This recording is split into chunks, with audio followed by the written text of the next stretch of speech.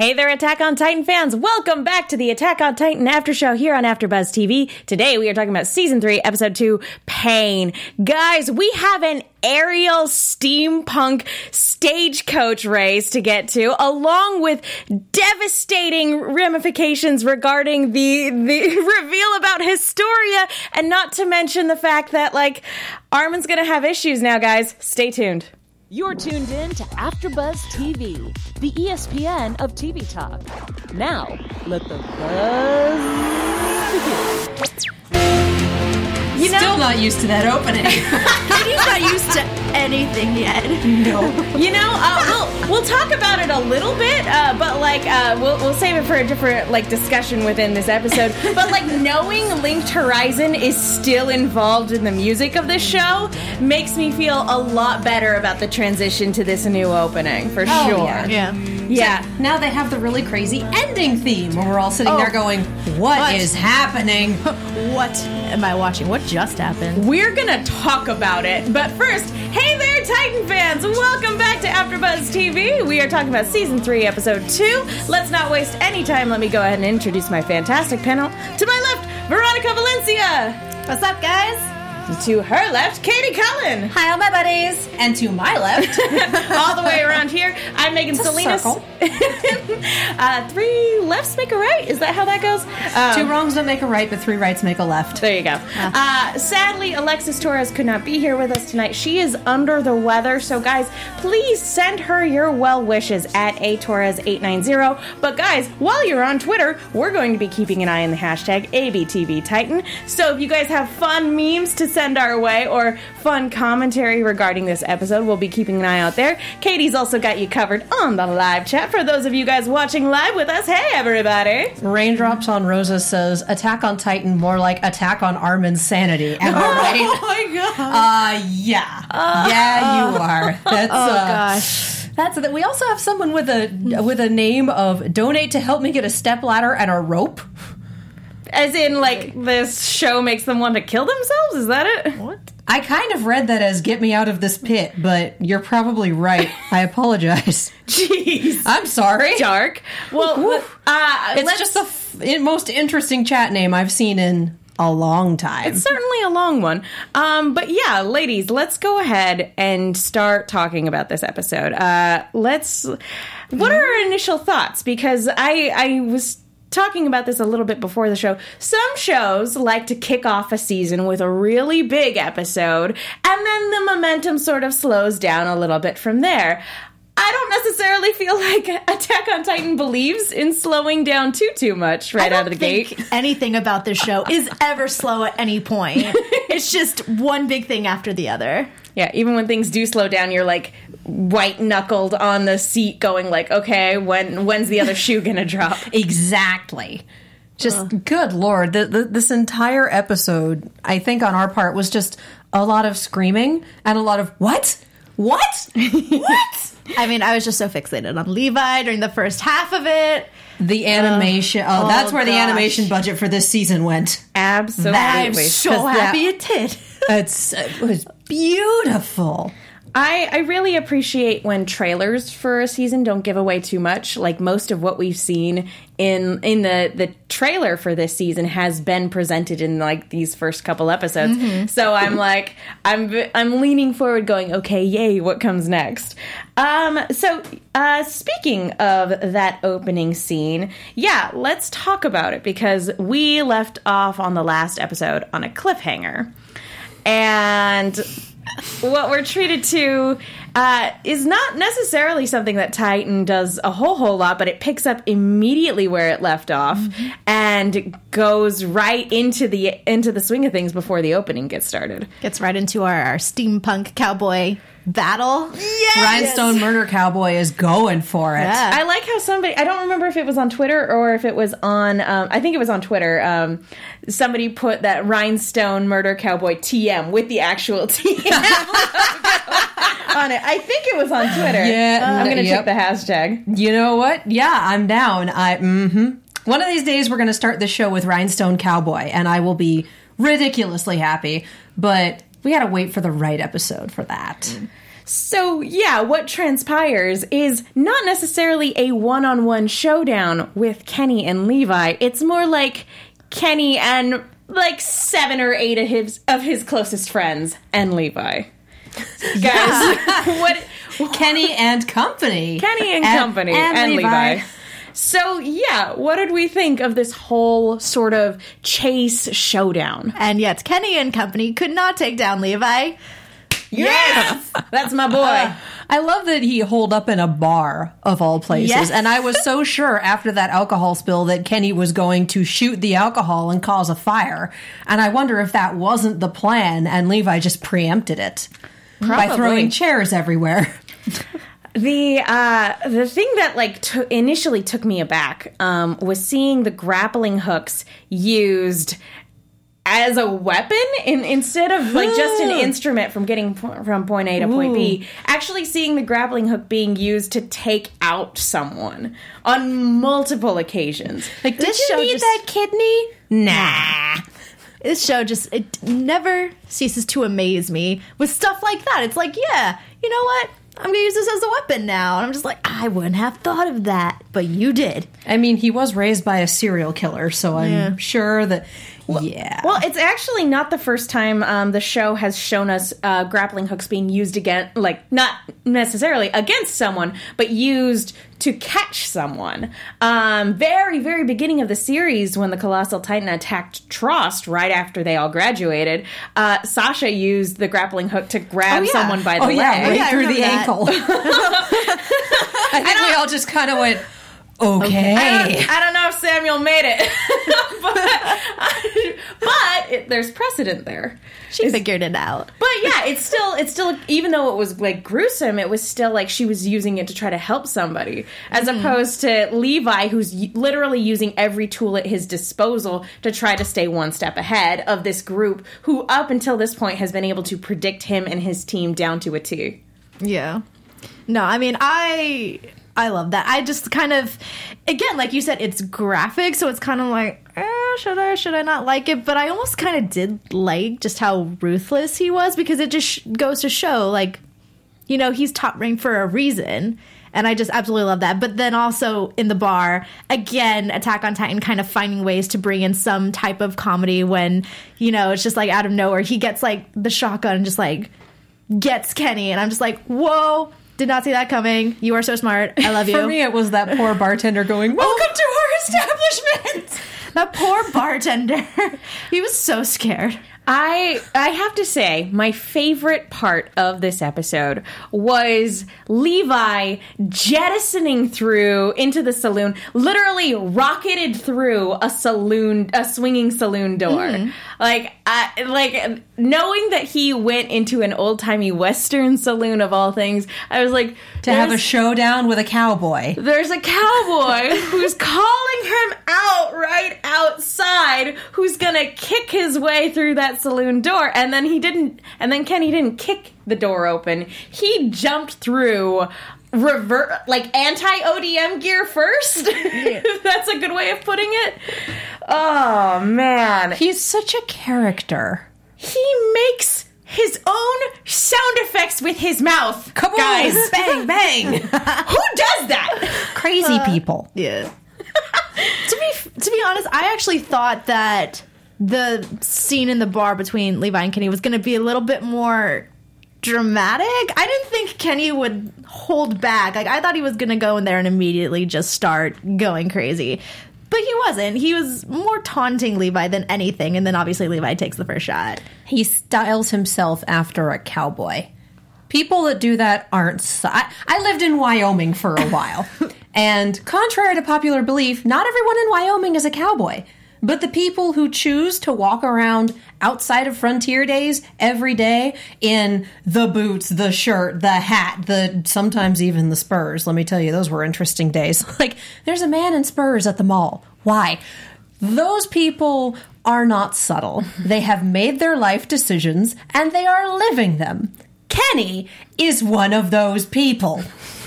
Fun fact, historically speaking, most cowboys in real life were Mexican. Yep. But American cinema leans a little bit more towards John Wayne and Clint Eastwood, which is why we have the image of the American cowboy as the way we do. So Kenny's not only a serial killer, he's also a cosplayer. Yeah. If we're in Europe, then yeah. If we're to believe that, yes, we are in what once was Europe, then yes. Unless Kenny is like Emir and he came from, I guess, an American set of walls, crossed the ocean, climbed up another set of walls, and then made his living in the underbelly of our current society / kingdom, then yes, he's a cosplayer. He is a cowboy cosplayer, and he likes it just for the theatrics. I mean, he is a very, very expressive, loud man. So yes, cowboy. I mean, if you're going to make a name for yourself, you gotta have a brand. You gotta have a gimmick to get noticed. And he's staying very on brand, like to the point of even like luring Levi to like, oh, there's a saloon over there. If I can just get him cornered there, then I get to make my big old speech, and it'll be great. We can have a showdown at the Oh No Corral. Because nothing is okay right now. To get back a little bit to the animation in this episode, before I literally just watched the episode before we came into the studio because I've been traveling all week, but early on, like over the weekend, I saw somebody tweeting out a GIF, and I was so excited for this episode, and I'm trying to find it now because they had a great little tidbit. So, Arifumi Imai might be the only... This person at Pacesus on Twitter, right? Arifumi Imai might be the only animator who can make Levi look this good with 3D maneuver gear. Seamless and perfect synchronization between the 2D animation skills and the 3D background is his skill. So I believe... I don't know if he's the lead animator working on the show, but he's working... This is an animator working on the show, and I'm going to start keeping an eye out for this guy's name. If I had a little bit more time before the show got started tonight, I would have looked up his resume. So I'm going to be looking that up before next week, because holy cow, this is some of the most impressive animation I think the show has put on display to date. Yeah, I mean, I was going to say Attack on Titan always takes great pride in its animation. Like, that's the one thing you can count on with this series, is you're going to get some great animation, but then there are just Now they do. But there are just moments in the show that just surpass all of your expectations, such as that one. Like, it was beautiful just seeing him like swing through the city. Yeah, being chased and just the twists and turns, rounding corners, going up past roofs, swinging back down towards the ground. In my mind, I don't necessarily equate like Spider-Man and anime, but I'm like, I really want to watch a Spider-Man anime now with this lead animation team. Just do this, because that's what it is. It's steampunk Spider-Man moves. Oh, it's so good. I honestly... go ahead. Okay, I was just going to say, like, I got lost just with how it was going everywhere and how seamless it all looked. I can't imagine actually drawing that and possibly getting lost in just drawing everything. Well, and that's like goes into what I was going to say, actually. The choreography on this, the framing, the animation was beautiful, but you can have beautiful animation and nothing else. The whole package was sublime. Yeah, it was absolutely mesmerizing to watch. Did you guys, up until the showdown with Kenny, did you guys have a favorite moment? Just in this whole sort of sequence leading up to this showdown? Leading up Turning a corner and having 3 people right in front of him. Just that moment of, nope! Oh, just like from the beginning of this episode to this showdown. Yeah. Ooh. I know it's hard because it's so smooth, and like you said, you get mesmerized by it. And it's so fast. You just kind of remember, boy, that was amazing, but go back for specifics. Like, part of the reason that's my favorite moment is because that's the one that stands out in my memory. It's just that, how quickly can I backpedal sort of moment. But everything else is just like, this is amazing, and I love it. I really liked, the way Levi incorporated the use of the grappling hooks, using them to wound somebody and then grab that person and then, like, use his swords against that person as well. Like, again, it's so tactical. As you said, the choreography is top-notch. So, and hauling someone in as a meat shield. That was a thing. So brutal.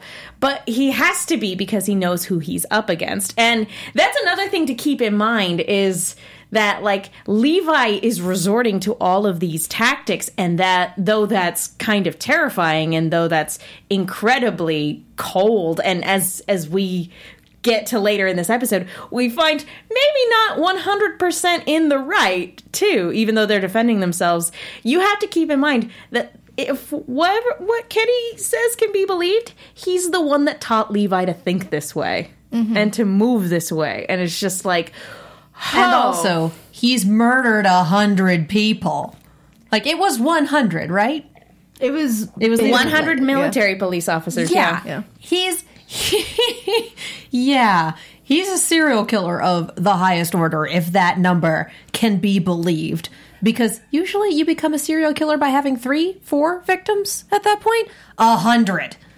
Like, you have to pull out... Pretty sure you're more of a mass murderer at that point. Yeah, possibly. You have to pull out all of the stops at that point. Because this man has gone in to do a murder and succeeded 100 times. Like, the gloves were off after number, 3. And those were just the serial killer ones. Like, he does not hesitate. Like, he killed 3 people on Levi's teams right here and there. I do want to ask, though, because Levi's just as surprised as we are. It's like, hey, if that thing about him being a killer, a serial killer who's killed 100 members of the military police, if that is true, why would he then be working for the military police? You ask such good it's questions. A McCree deal.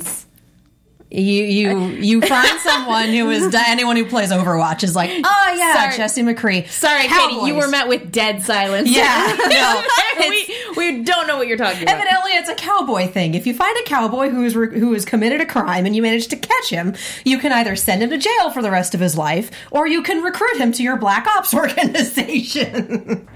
If Kenny shows up with a robot arm, I'm going to lose my mind. So that is the Jesse McCree backstory, and I would not be at all surprised if at some point they found Kenny and said, either you die or you work for us and continue to kill, but we choose the targets. And he went, that sounds like a great idea. You know, while I didn't I'm going to continue to murder. Well, I didn't really understand the beginning half of that. I do think that's a big possibility. The fact that they caught him, and he has basically 2 options, like, we can kill you, or you can come work for us, and basically we won't have any tabs on you. Just do what you got to do to get it done. We'll look the other way. Yeah. You do whatever you got to do. I mean, that's kind of what we saw last episode with Hanji and Pastor Nick, and just basically kind of how this other military police kind of just gets things done. Talk about their Black Ops unit. We'll get to that. Yep. Do we have any other things, anything else we want to comment on regarding the animation before we make a quick announcement? Are we into that other bullet point there? Let's make our quick announcement first before we move on to topics. So, folks, okay. We have a quick announcement for you guys, as we do every week. Mm-hmm. Hey, AfterBuzzers! Our network produces after shows for nearly all your favorite TV shows. From dramas, reality TV, sci-fi, and more, there is no network that works harder to serve television fans. But we need your help. We're asking that you please subscribe to one or more of our YouTube channels. By subscribing to our channel, YouTube will suggest content that's tailor-made for you, and you'll help AfterBuzz continue to grow. And if you're worried about pesky notifications, don't be, because they're optional. So hit that subscribe button now for this channel and check out our other AfterBuzz YouTube channels as well. Let us know you did so in the comments, and we'll thank you on air. For now, thanks for being the best fans and for helping us be the ESPN of TV talk. Yep. Yeah. So Megan and I live on the animation channel. Yeah, there's a lot of fun shows for you guys to check out. Voltron, this show, there's so much on the animation that the animation channel has to give. The weekly anime one, I believe they're doing My Hero. Thank you. Academia. My brain just stopped for a moment there. And one of the reasons we're so frazzled is because we're gearing up to cover RTX for Rooster Teeth reviews. So guys, you need to subscribe if you want to stay up to date on all of that stuff as it goes down this week. So be sure to hit that like button and subscribe, all that stuff, if you feel so inclined. So thank you guys so much for listening. All right. Let's get down to probably the most heart-wrenching part of this episode. Levi, once the rest of the team gets caught back up, basically gives the order of like, hey guys, I told Mikasa this earlier. You're not just fighting Titans anymore. We're going to have to fight people. And they've got our friends. So do a murder. If you Get it done. You can't hesitate, was the long and short of it. If you have to kill them, then do it. You can't hesitate, or it could cost you your life, or it could cost them their lives. So that's what ends up happening. They get control back of the wagon, and Jean has a moment where he has somebody at his mercy and yells for them to stop, and she doesn't. She knocks his weapon out of Jean's hand, and in order to save him, Armin has to kill her. And this creates a very interesting sort of moral question for Armin. And I feel like this is definitely a turning point for this character, because he doesn't view them as good people anymore. No, I mean, I think that entire sequence was it was very heartbreaking because, I mean, correct me if I'm wrong, I might be a little fuzzy from previous seasons, but obviously Levi and Mikasa, they've had very troubled upbringings where people have betrayed them. It wasn't just Titans who ruined their lives. Whereas other characters such as Armin, Jean, Sasha, and even Connie, like a lot of their issues and a lot of the things that they hate in the world are Titans. They haven't really had that sense of people betraying them. And so they don't see... Yeah, they signed up to protect people. Yeah, they don't see humans as evil. So the fact that Armin is like, well, I have to kill humans now is very difficult for him. Armin has never really been the violence person out of our main trio. No. He's the strategy guy. And so when someone like that has to turn around and take the shot, that's always a really difficult thing to do. And as they say, yeah, no, it's an awful choice. But if you hadn't taken the shot, Jean would probably be dead. So you brought up a good point, though. The fact that you did say he is more the strategist, to the fact that he had less hesitation than Jean, I think was kind of interesting. Well, Jean's in a very interesting position right now, too. The scouts were never his first choice. He wanted to join the military police, not because he felt like they lived up to any sort of ideal, but because he wanted the easy life. He wanted that lifestyle. But does he want it now? Sipping tea and eating diamonds. And, like whatever they do in the interior.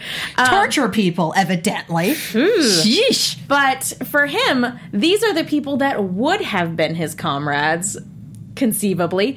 Maybe not these specific people, not these specific murder cowboys, but the military police. The murder cowboy squad. I mean, they line dance. MP could also just be murder police. Yeah. But shoot, you're right. It wasn't funny. It's all right. Yes, it was to me. But it counts. So like that, and again, Jean was sort of out of action for a lot of this past season too. Although he was there for the big betrayal. But yeah, this is something new and really unsettling for him too. And when they're all having this discussion about whether or not it was the right thing to do, whether or not they're in the right for attacking their fellow humans, he comes to the realization of like, no, I thought it was wrong at first, but now I see that you're right, Levi. And Levi counters with, am I? I'm not really feeling much of that. Like, and I think that has to do a lot with, again, we talked about this a little bit last week, but setting the theme for this season is what's right or wrong in terms of, like, what do we believe in anymore? Because up until this point, we had dedicated to ourselves to a specific institution, And now that's sort of all crumbling and falling apart. We're not fighting monsters. We're fighting other groups of people. The institution that we had dedicated ourselves towards is trying to kill our friends. I think for Jean, it's very easy for him to kind of be like, yes, this was right. It's very black and white to him. Whereas for Levi, he knows about like the corrupt stuff that's going on in the interior. He knows about, you know, the obstacles that the scouts have had to face dealing with, you know, the military police. So he's got a lot more knowledge where he's like a little, I don't think conflicted is the right word, but he's a little bit more like, it's not as black and white to him. He does what he has to do because he has to do it, not necessarily because he's like, this is the absolute truth and this is the absolute right. There's a lot more moral ambiguity here. When this show first started, I remember seeing a lot of comparisons to The Walking Dead. And as the show progresses, I see that sort of more and more. And I don't mean that as like a knock against the show, but in terms of like the zombie undead monsters aren't really the biggest threat that we have to face. It's other people and dealing with other factions. We haven't hunkered down at a farm for a season yet, so I feel like we're good. Thank goodness. But, go ahead. I just thinking about Jean, everyone in this class, everyone in this squad has a thing, has some sort of defining characteristic. And even from season 1, I could never really figure out Jean's because he's just kind of some guy. And that's the point. He is the normal human being in all of this. He is the one without a traumatic past backstory. He doesn't have a deep family connection or whatever to any of the other characters. He doesn't have this weird quirk. He's just a normal dude. Talented enough to be in the top 10, but normal, yeah. But he's the audience XP in terms of morals, in terms of the way he looks at things. Like, he's the normal-ish guy here. He worked his butt off. He wanted the easy life. He chose what he thought was the right thing to do instead. And he's thrown in this incredibly difficult situation with none of the same backstory or tools that a lot of the other characters have. And I like seeing that. I like that we have someone that is just, he's just a dude and he's dealing with all of this. Very rarely do you get to see that in a show that has such a fantastic setting and such fantastic situations. And the fact that they kept him alive for so being far. a That was normal, helpful. for being a normal dude. So far. I mean, he's a talented, but when I mean by normal dude, I'm not just like some guy off the street, but he's not secretly a Titan. His dad wasn't the scientist. He wasn't orphaned. None of that. He was a selfish character who had a complete character arc in season 1. He learned how to do the right thing, or he learned how to at least try to do the right thing. And here, as you said, that moral black and white sort of viewpoint is completely flipped on its head because he had to learn not to be selfish. And so he had this very simplistic view of this is right and this is wrong. And now he's in this situation where that viewpoint's been flipped and then almost immediately dismantled. Like, it did not take long at all for Levi to just completely unravel that whole realization that Jean had worked himself up to, knowing what Armin sort of sacrificed for him. And something interesting, too, is Jean doesn't necessarily own up to the fact that he was the one that hesitated. Levi, in this whole conversation, goes, oh, no, the other person was the one that hesitated. That's why you had a chance to do what you needed to do, Armin. And that makes it worse for Armin because he's like, that person was probably a good person then. I killed a good person. That puts more pressure and guilt on him. Like, I mean, Levi even says, like, the blood's on your hands now. Like, you're a different person. Embrace the new you! Which is one of those self-help quotes that's just kind of like, oh, context, though. Well, that's sort of what I'm afraid of. Because even though this is the first time that Armin has ever had to go this far, we've seen bits of brutality from him, not in a violent streak, but we've seen bits of brutality boil to the surface in previous seasons before, just from his stunning intellect. Pragmatism. Yeah. Brutal pragmatism. That whole scene with Bertolt in season 2 of knowing exactly what to say to get Bertolt distracted in order for them to try to save Aaron again. Like, Armin is... I mean, we had an entire conversation about it last season about, like, most savage award goes to Armin this time around. And so, like... Why break their bodies when you can break their souls? I mean, he doesn't view himself as a good... Oh, yeah. He doesn't view himself as a good person right now, but, like, we know he has a big heart. But knowing what he's capable of when push comes to shove, I'm really worried about... you know, the long-term ramifications of Levi going, embrace it, this is who you are. Oh, yeah, no, we are into break the cutie territory, and God only knows what the other side is going to look like. I don't want him to become a super villain in a later season, guys, that's all. I don't think he would, though. I don't think he will. I think he might die, though. Oh, God, Katie. Have you seen the opening? Yeah. Yeah. Openings are like the biggest giveaway, like the best indication of what's to come. Thank God for anime openings. At least it's not Gun Gale Online, all right? That one gave away the twist in the opening. That was a thing. It held back a little bit. Not entirely, but Here's a little our bit. masked person. Cut to their identity. Like, Gun Gale didn't care. Not entirely. But anyway, yeah. Really quick, before we move on, we want to talk to you guys really quickly about iTunes. Katie, would you be able to pull that up for me? Yes. Thank you. Maybe. Folks, thank you so much to everybody who's gone to iTunes to rate, subscribe, leave a comment. We love hearing from you. It is the best way to let our producers know that you guys like the show that we're putting on. And prior to everything sort of getting wiped away, you know, one of my highlights of my week would be to like looking up on iTunes to see what people had to say about the show. And so because those comments have been wiped away, it really is important that you guys go in and let people know that you guys love hearing a bunch of girls screaming about Attack on Titan. It makes us more searchable, helps us get guests, all this fun stuff. So, do we have any new comments this week? I mean, we do, but we have one that is a commentary on plot stuff that may or may not be a spoiler. So, thank you for Catastrophe 59 for commenting and leaving 5 stars, but I don't want to read that on air. I guess I did forget to give my disclaimer at the top of the episode. Yeah, but they left this on Wednesday. Oops. Although there has been some manga talk in the chat, and guys, don't. All right, I guess I need to do it. Do it. But we're leaning on it, so I'm stop. just going to have a sign with me every time we do Attack on Titan. Guys, please, no manga spoilers.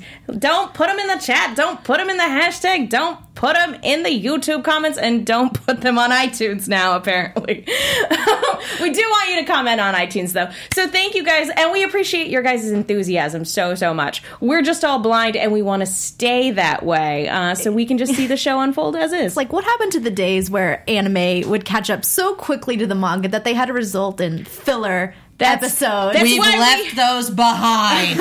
That's why we waited for 3 years in between seasons. Some of us suffered through Naruto filler and don't want to go back. I did my waiting. No more. 12 years of it. In hell. Well, that's... Bless you. Again, that's something... I know we've talked about it before, but that's something I really appreciate about this show, is that it wanted to be a faithful adaptation. If it wanted to deviate and do its own thing, it could have. Or if it wanted to do a filler arc sort of situation for 3 years, it could have. Could it have been good? No. I mean... I'm curious. I'm not gonna throw it out completely because I'm sure there are some good filler arcs out there, but that's not the sort of show that they wanted to make. They wanted to make a very faithful adaptation, and that's sort of what has attracted people to it, is the pacing and the animation, along with the high concept and the interesting characters.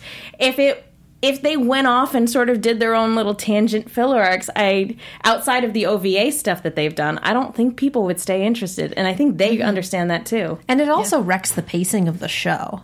Completely. And they also there's also the option of the manga's not done yet. Let's get a few plot points from the author and then go do our own thing, which worked extremely well for Full Metal Alchemist and extremely poorly for Chrono Crusade. So that really, it's really Chrono Crusade. Yeah, the manga was great. The anime was one of the single worst things I've experienced. Yeah.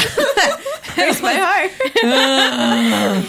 Oh man, It's a matter of opinion, but adaptation decay. But yeah, I can see them not wanting to do that. yeah. Regardless of what you think about animes that sort of deviate and do their own thing separate from the manga, like, that's not what they clearly wanted to do. They went in with the intent of adapting the manga very faithfully, and that's what they've done, and I think that's what they're going to continue to do. And for some people, that, you know, that may be a blessing, that may be a curse. I don't know. Depends how patient you are. I haven't read this portion of the manga, so I have no idea where we're going. I mean, To hell, I think. to back to the old west. Apparently, I hope so. You know, I'm kind of loving that bit. All right, let's go ahead and to get back to this episode specifically, talking about moral ambiguity and what is and is not the right and wrong thing to do. The MPs that were responsible for Pastor Nick's passing, with the help of the Reeve Corporation's leader, who, as we pointed out last episode, was the gentleman Mikasa sort of kicked to the curb when his cart was preventing people from evacuating. With his help, they're able to find out where Eren and Historia are being held. Did I get that right? Yeah. Okay. They're able to figure that out, and so they have, or not quite, but at least they capture the MPs. Yeah. But they're able to get information in terms of where they can find these guys. And so that's what ends up happening. They end up trying to torture these guys for information.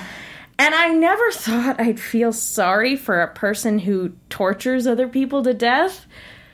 You have empathy. It's a thing.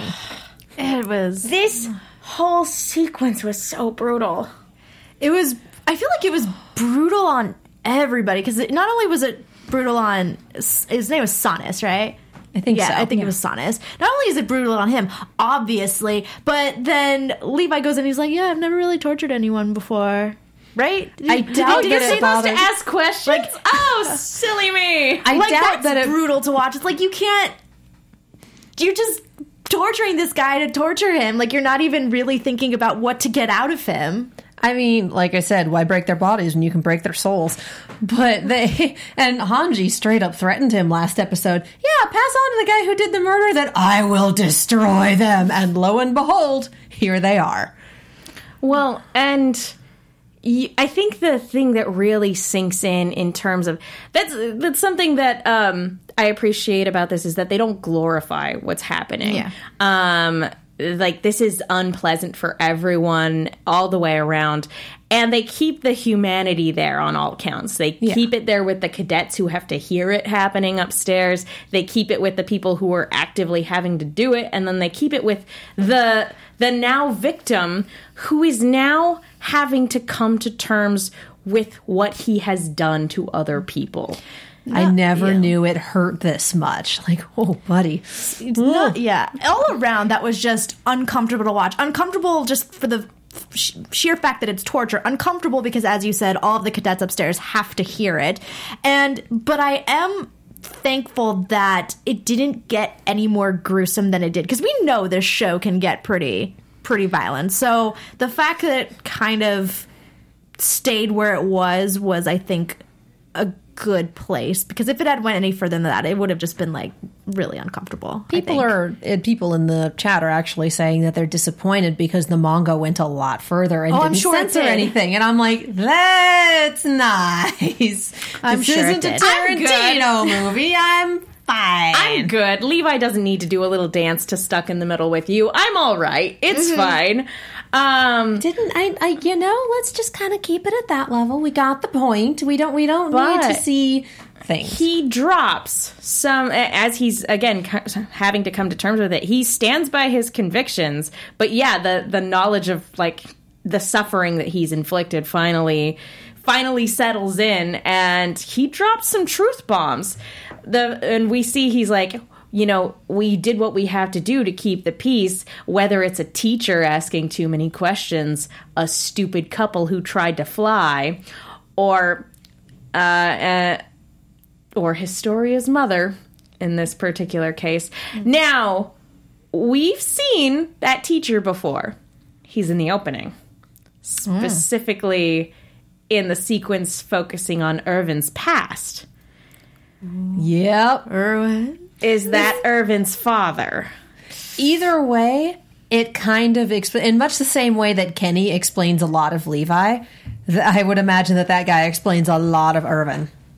Yeah, probably. Whether it's just a teacher, a family friend, or, a father. Yeah, a guy who knew too much and asked too many questions and was therefore killed. Like, yeah, I think that explains a lot of Irvin. And kind of going back to what I already talked about earlier is I love that fact that, because there's this issue of what's right and what's wrong, and because people again, Levi and Irvin have this idea of it's more complex for them. The fact that they're bringing in these people to explain their upbringing and to explain their past. Kenny with Levi and this teacher man, this dead guy, this other dude with Irvin. It's just I'm really liking to seeing more of their backstory and kind of what helped mold them to be. Because with the kids, we know, and a lot of their molding has come from Titans. So it's interesting to see how these other characters were molded by other people. Mm-hmm. Yeah, and we forget because this show opened with a Titan attack. The first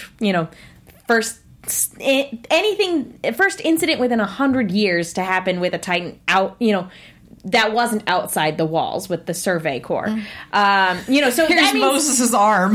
That means everybody here, unless they were active Survey Corps members or Survey Corps members in training, that their upbringings, if there's tragedy involved, probably don't involve Titans. Mm-hmm. It's sort of like this, where it's oh, no, it involves asking too many questions. There's also the couple. Now, there's nothing in this quick moment to confirm or deny it, but I have a strong feeling that that's Armin's parents. Because they were smart. Likely. They talked about the outside world. Oh, see, I thought you were going to say Mikasa's parents. Oh, no. Oh, no, they... Well, we got one more thing to talk about, too. But, I just had a flashback. Nope, yep, that's what I said. We're going to have to talk about that. I think this was Armin's parents, is that they with a hot air balloon, which, how cool would that have been? Could it have gotten out of Titan arm range without going to the point where you run out of oxygen? Is my question. Oh, I think they would have had to touch down eventually. That's true, too. Unless their plan was just to go up to see what was out there and then come back down.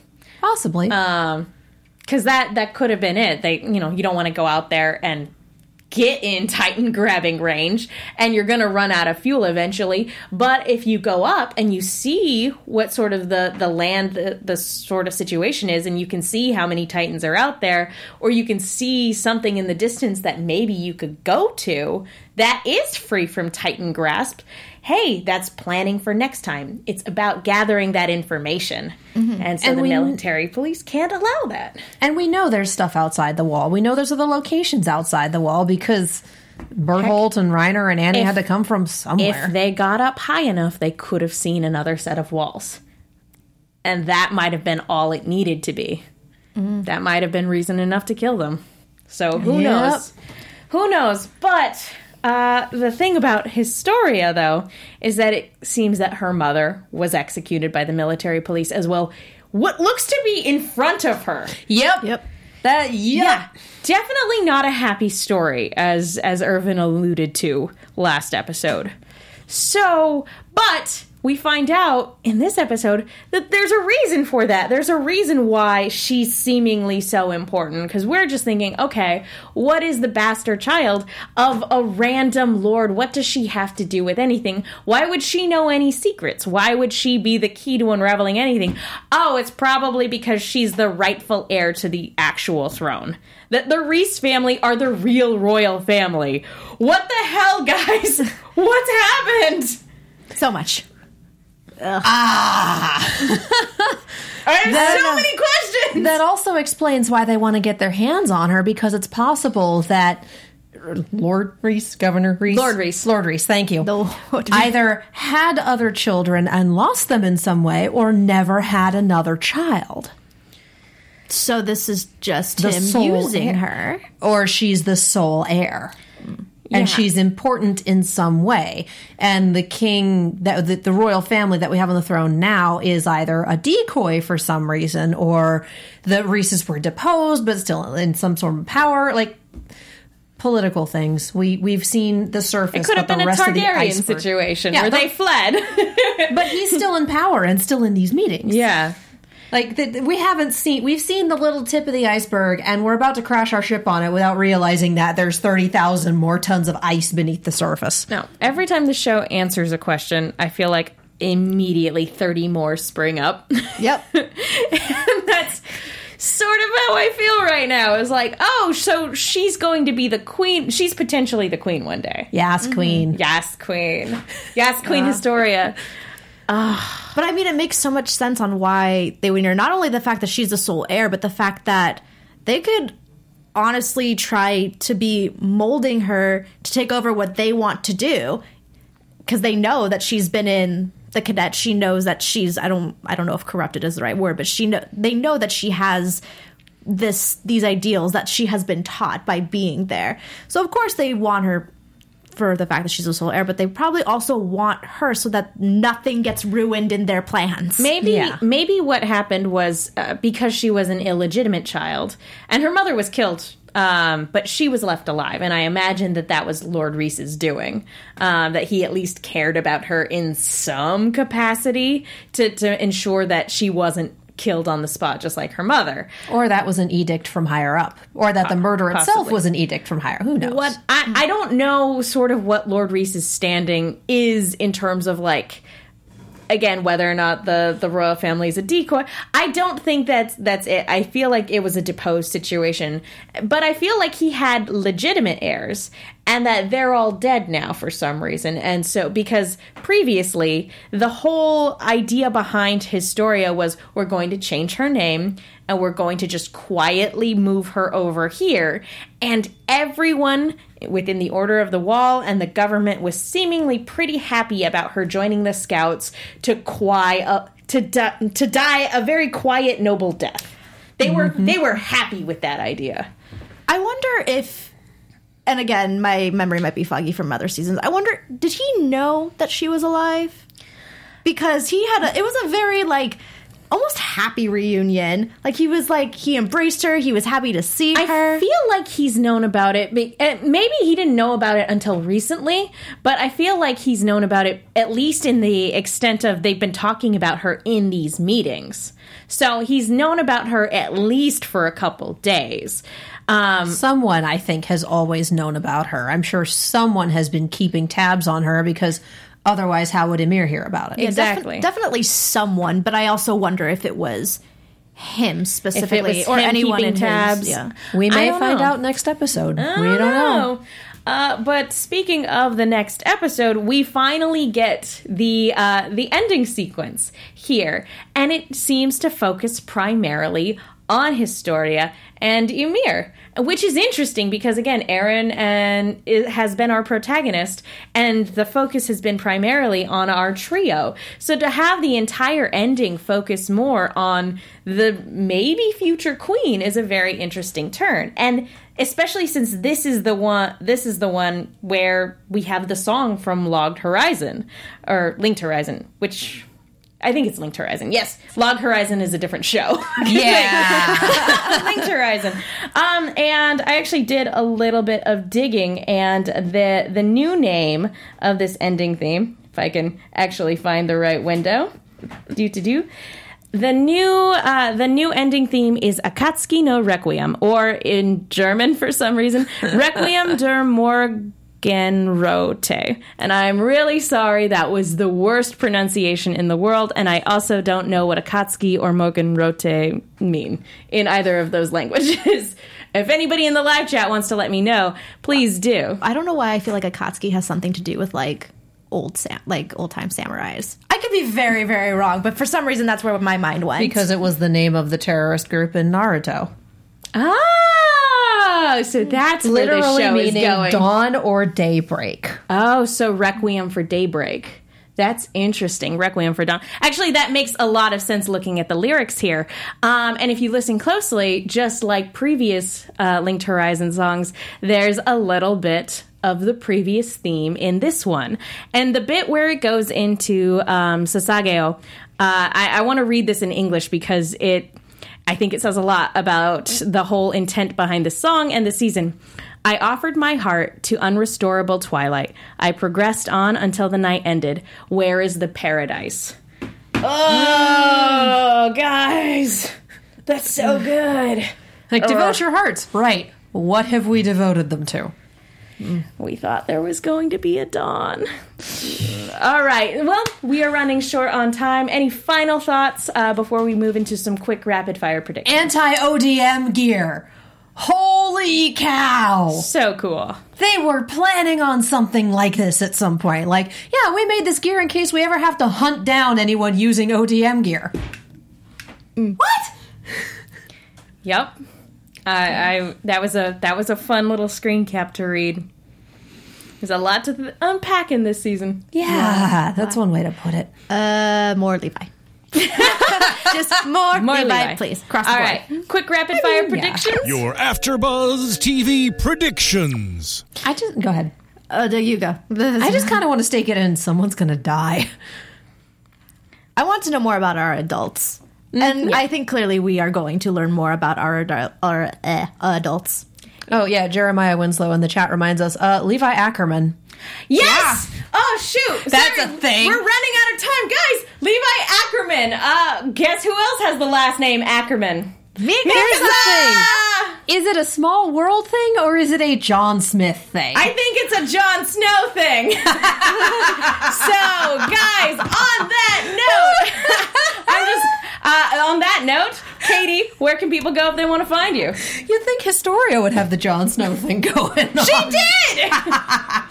I'm Katie Cullen. You can follow me all over the social medias as well as on YouTube and Twitch at Kiaxet. That is Kiaxet. Yeah, we're going to RTX. Follow the Twitter and all of that for the press coverage. Yeah. And you can find me on Twitter and Instagram at itsme_Veronica_V. And guys, don't forget to follow Alexis at atorres890. And I'm Megan Salinas. You guys can follow me on Twitter and Instagram at themenguin. That's TheMenguin. Thank you guys so much for watching. We will see you all next time. From executive producers Maria Menounos, Kevin Undergaro, Phil Svitek, and the entire AfterBuzz TV staff, we would like to thank you for listening to the AfterBuzz TV network. To watch or listen to other after shows and post comments or questions, be sure to visit AfterBuzzTV.com. I'm Sir Richard Wentworth, and this has been a presentation of AfterBuzz TV. Yes, Queen! The views expressed herein are those of the hosts only and do not necessarily reflect the views of AfterBuzz TV or its owners or principals.